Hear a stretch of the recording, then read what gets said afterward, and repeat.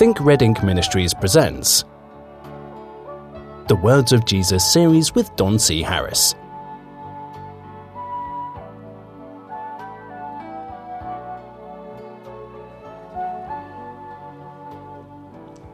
Hello, my friends, and welcome once again to the Words of Jesus series. I'm Don Harris, your host.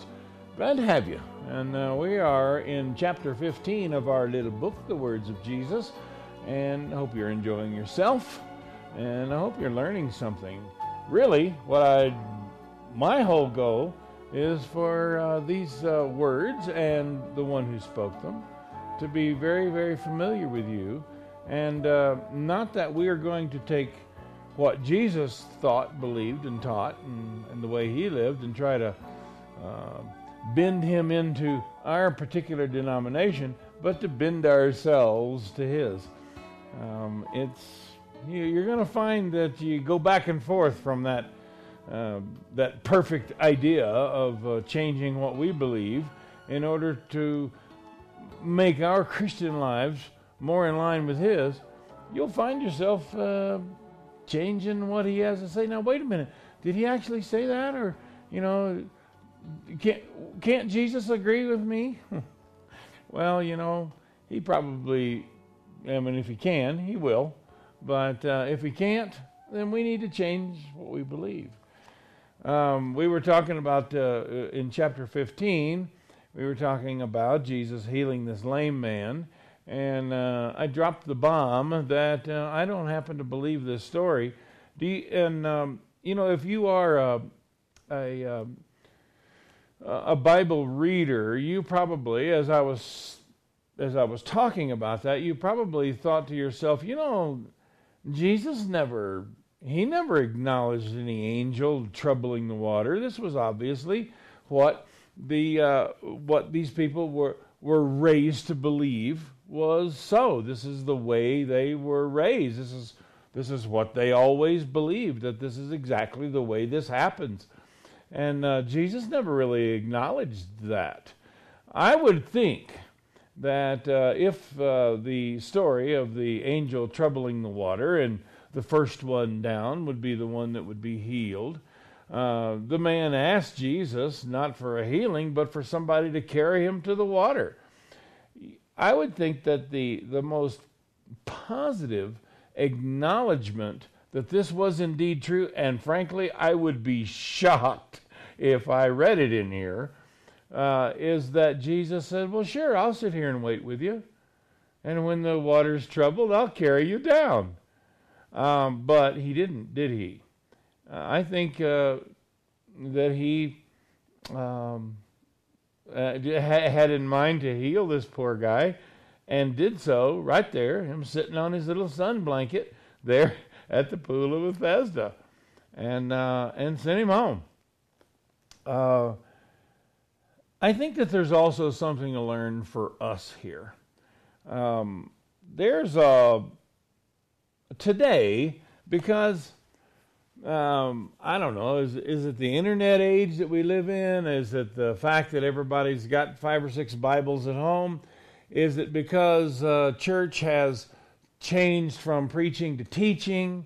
The prophecy of the Apostle Paul is that they would heap to themselves teachers, and we've done that. I don't know. Is it our society? I don't know what it is, but in the day in which we live, there's just a lot of people out there with theories and ideas and things like this that just love to expound them, and people love to hear them. And I think that had they're fairy tales have been true, that the scriptures would have been very clear that they are indeed true. And Jesus did not acknowledge this. He didn't acknowledge it at all and let it go by. Now, this is a lesson for us. I think that as we learn, as our Christianity flourishes, and we do indeed learn more, and our faith becomes not necessarily stronger, but it's certainly wider. It becomes fuller. I think that we feel an obligation, and sadly also a freedom, to go to people who believe things that aren't necessarily true and straighten them out about it.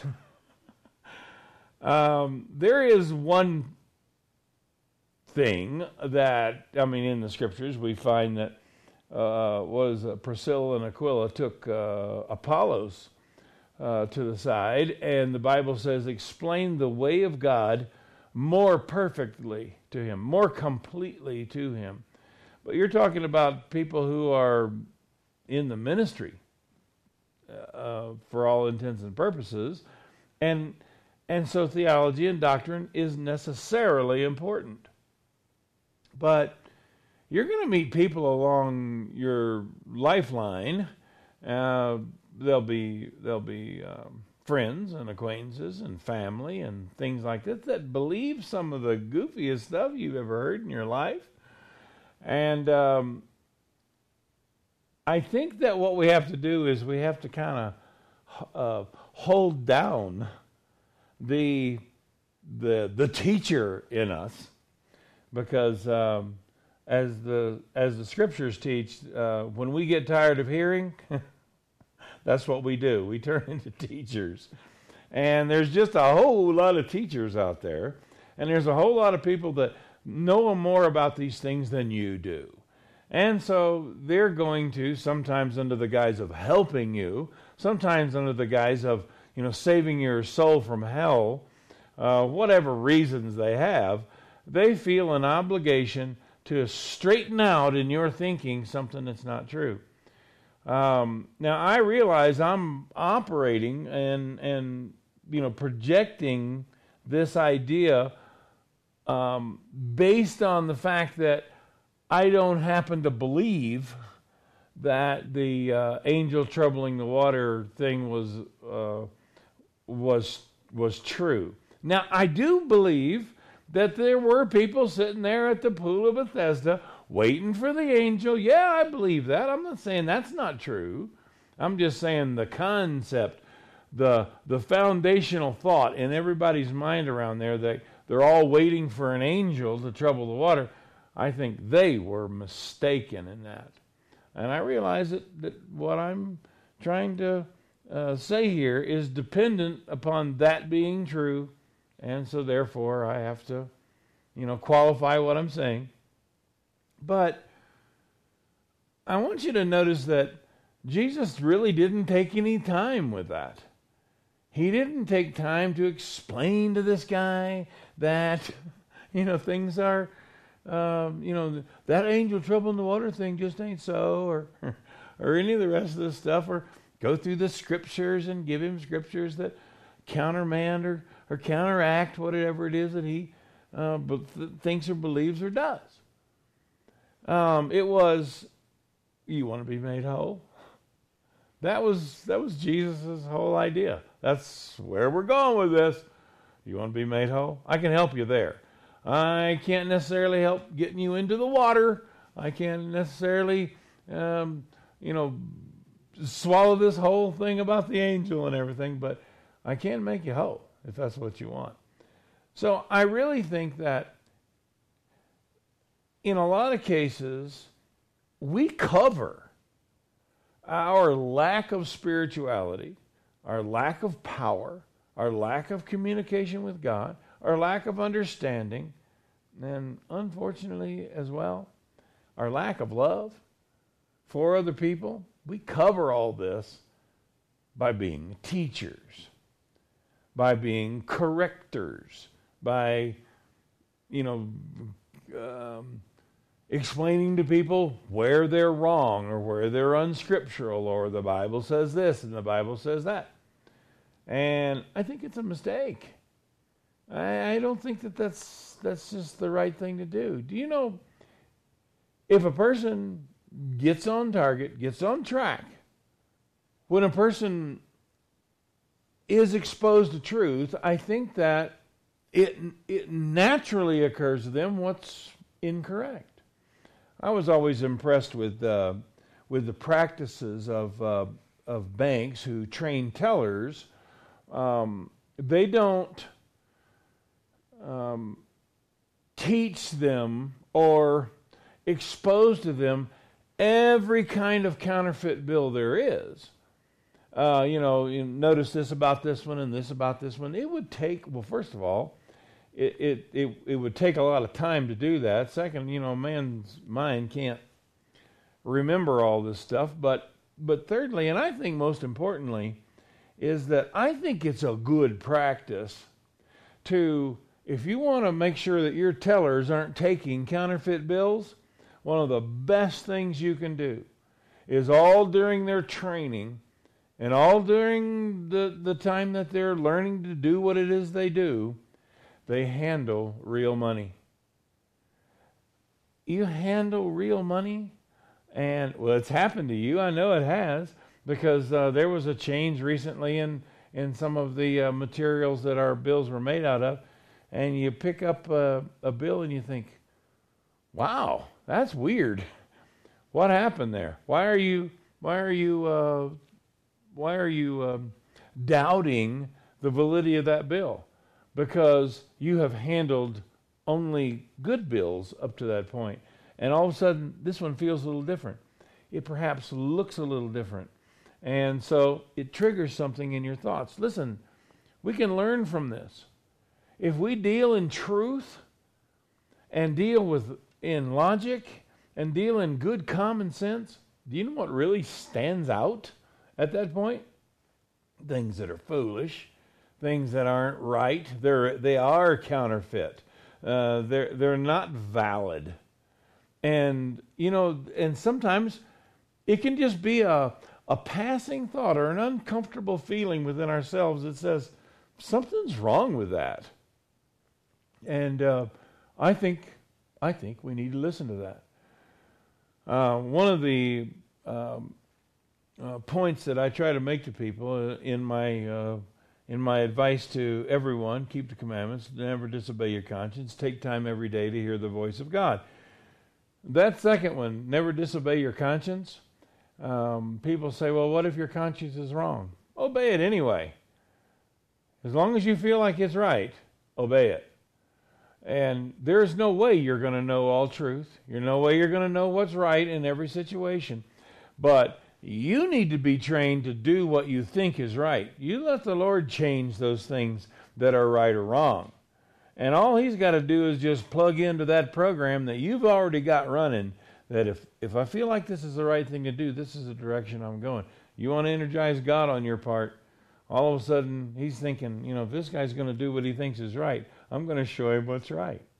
And it's really a wonderful way to live. And this is this particular principle that I'm talking about. Living by what is right. Always obeying your conscience. It's like handling valid money.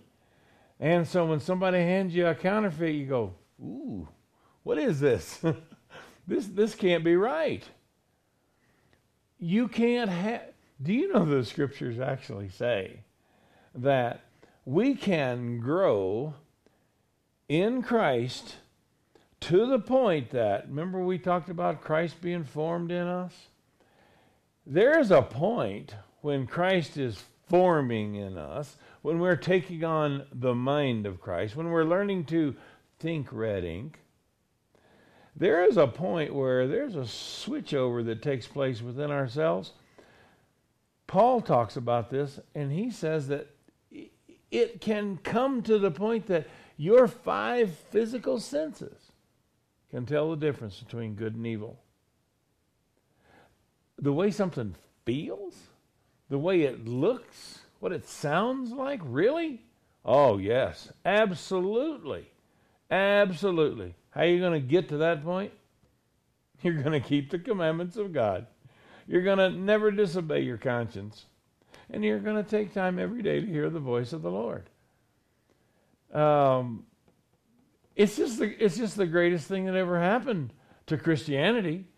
I mean, I don't have to be a Bible scholar to understand, what's right and what's wrong. It's within me. And if I'm wrong about that, my Lord God will change those things in me. It's His business. He does what He thinks He ought to do, and He really doesn't care so much about whether I believe that's an angel out there troubling the water. He's going to see to it that these things are done. Now, as this situation occurred, this fellow had this crippled condition for a long, long time. The Bible says that, let's read it.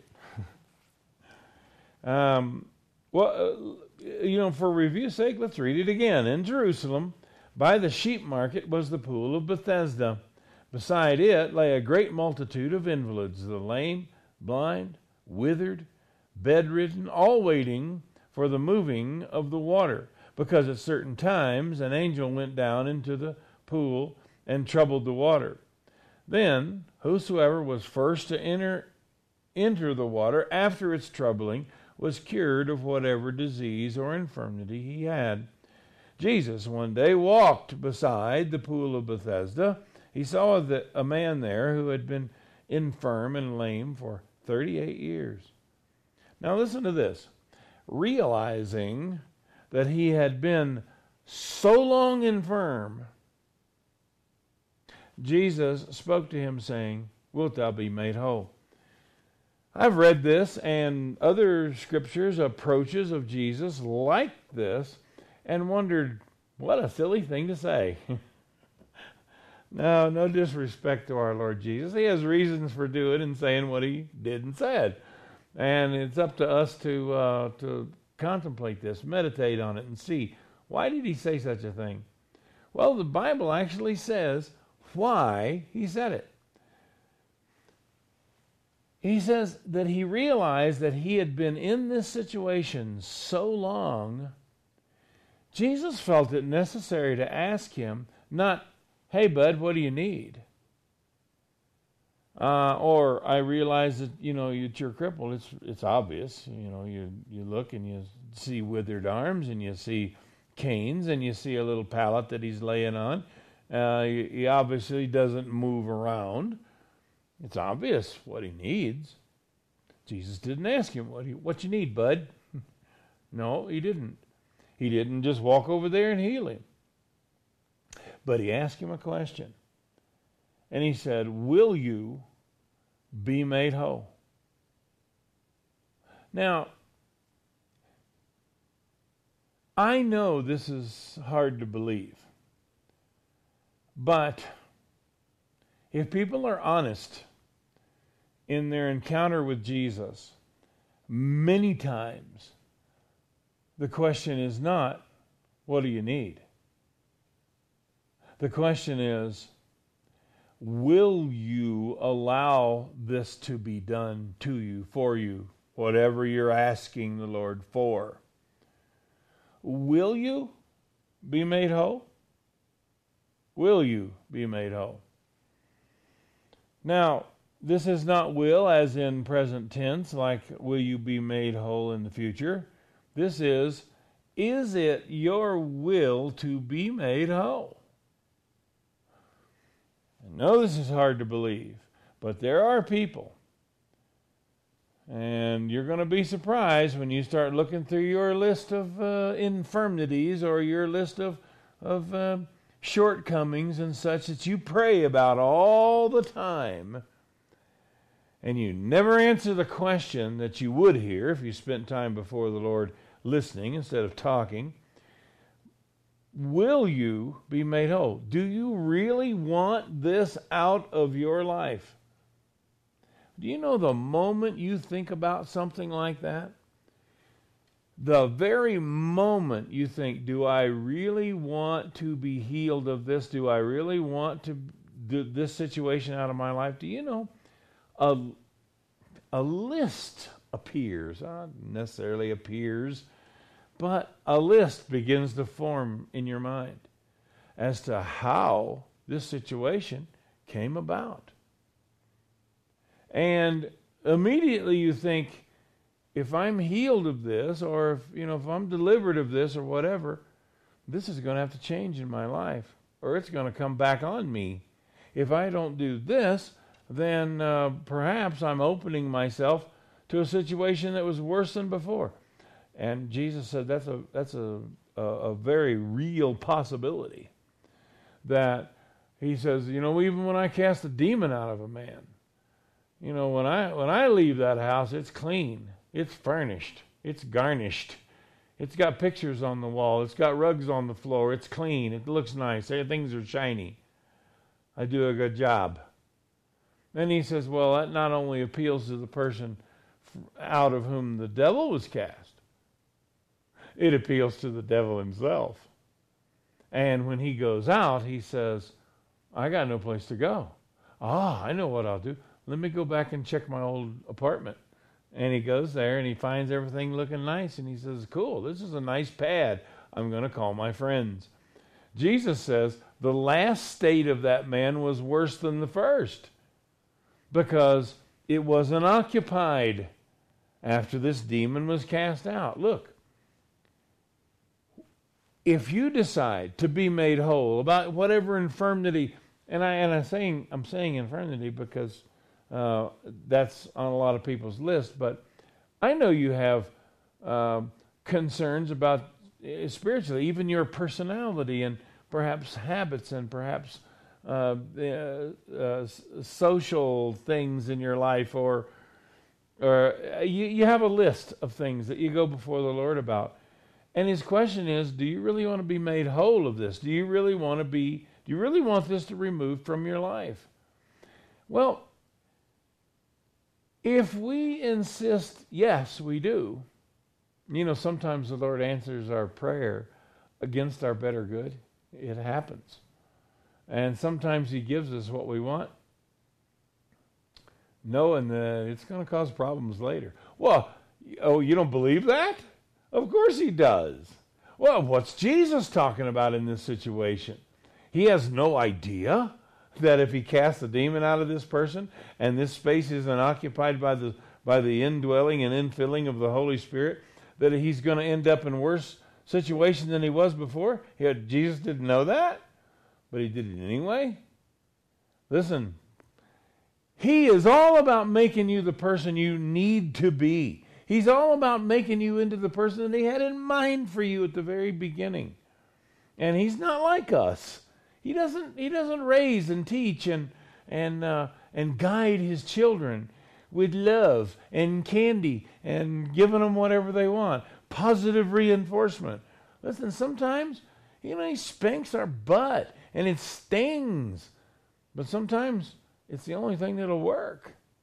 Because his goal is not for you to like him, like our goal is as parents. We don't want our kids not to like us. His intention is to see you in the kingdom of God. And frankly, he hardly cares what it takes to get you there. So, will you be made whole? Do you really want to be made whole? Do you want to be changed? Gosh, do I really have to answer that? I mean, isn't it obvious that I'd rather not have this problem in my life? Sure, it's obvious. But you see, the problem is you kind of know, walking into the throne room, you kind of know what it's going to take to get rid of it or to keep it out of your life. And it's what you're going to find if you'll spend time every day listening to the voice of the Lord instead of talking his ear off. If you do that, when you're walking into the throne room, you're pretty much walking in there knowing what you need to do. If he confirms it, oh man, you're stuck now. Now you're just disobeying your own conscience. But I'm saying as you're walking in, you're disobeying your own conscience. But when you walk out after having heard from God the confirmation of your suspicion from the very beginning, now you're walking out disobedient. You are in a ripe location for finding yourself in worse condition than when he tried to help you. Now, I think all these thoughts culminate into a big hairball that kind of gets clogged in our brain, and we decide that, you know what, I can probably live with this. I can probably sit on this pallet. What, I've been here 38 years? I could probably do this another 10, 15 years. How much time do I have left? I mean, I'm going to sit here, in a few minutes, Sarah's going to come by and throw me a sandwich. And Joseph's going to come by and he's going to throw me a banana. Somebody will give me a little money.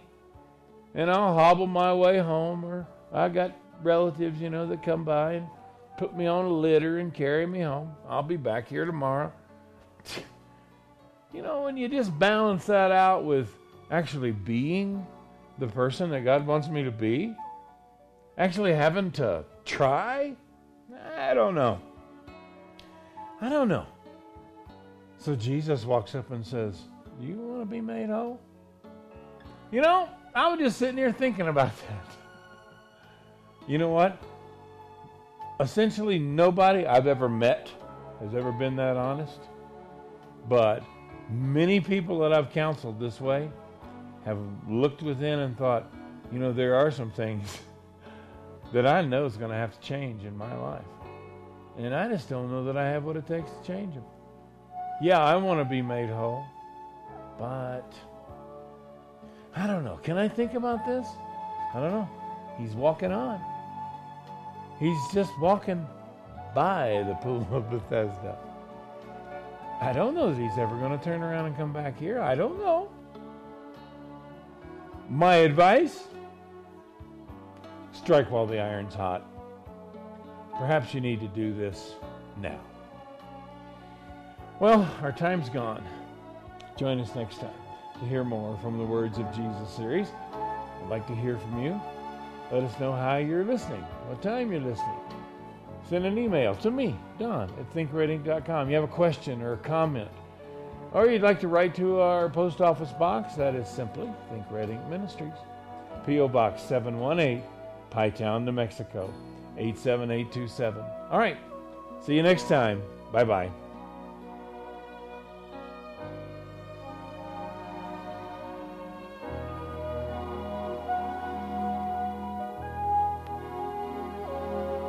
You've been listening to Don C. Harris of Think Red Ink Ministries.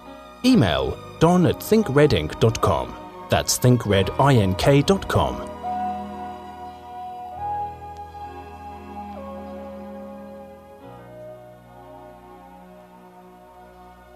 Join us again for the next episode in the Words of Jesus series.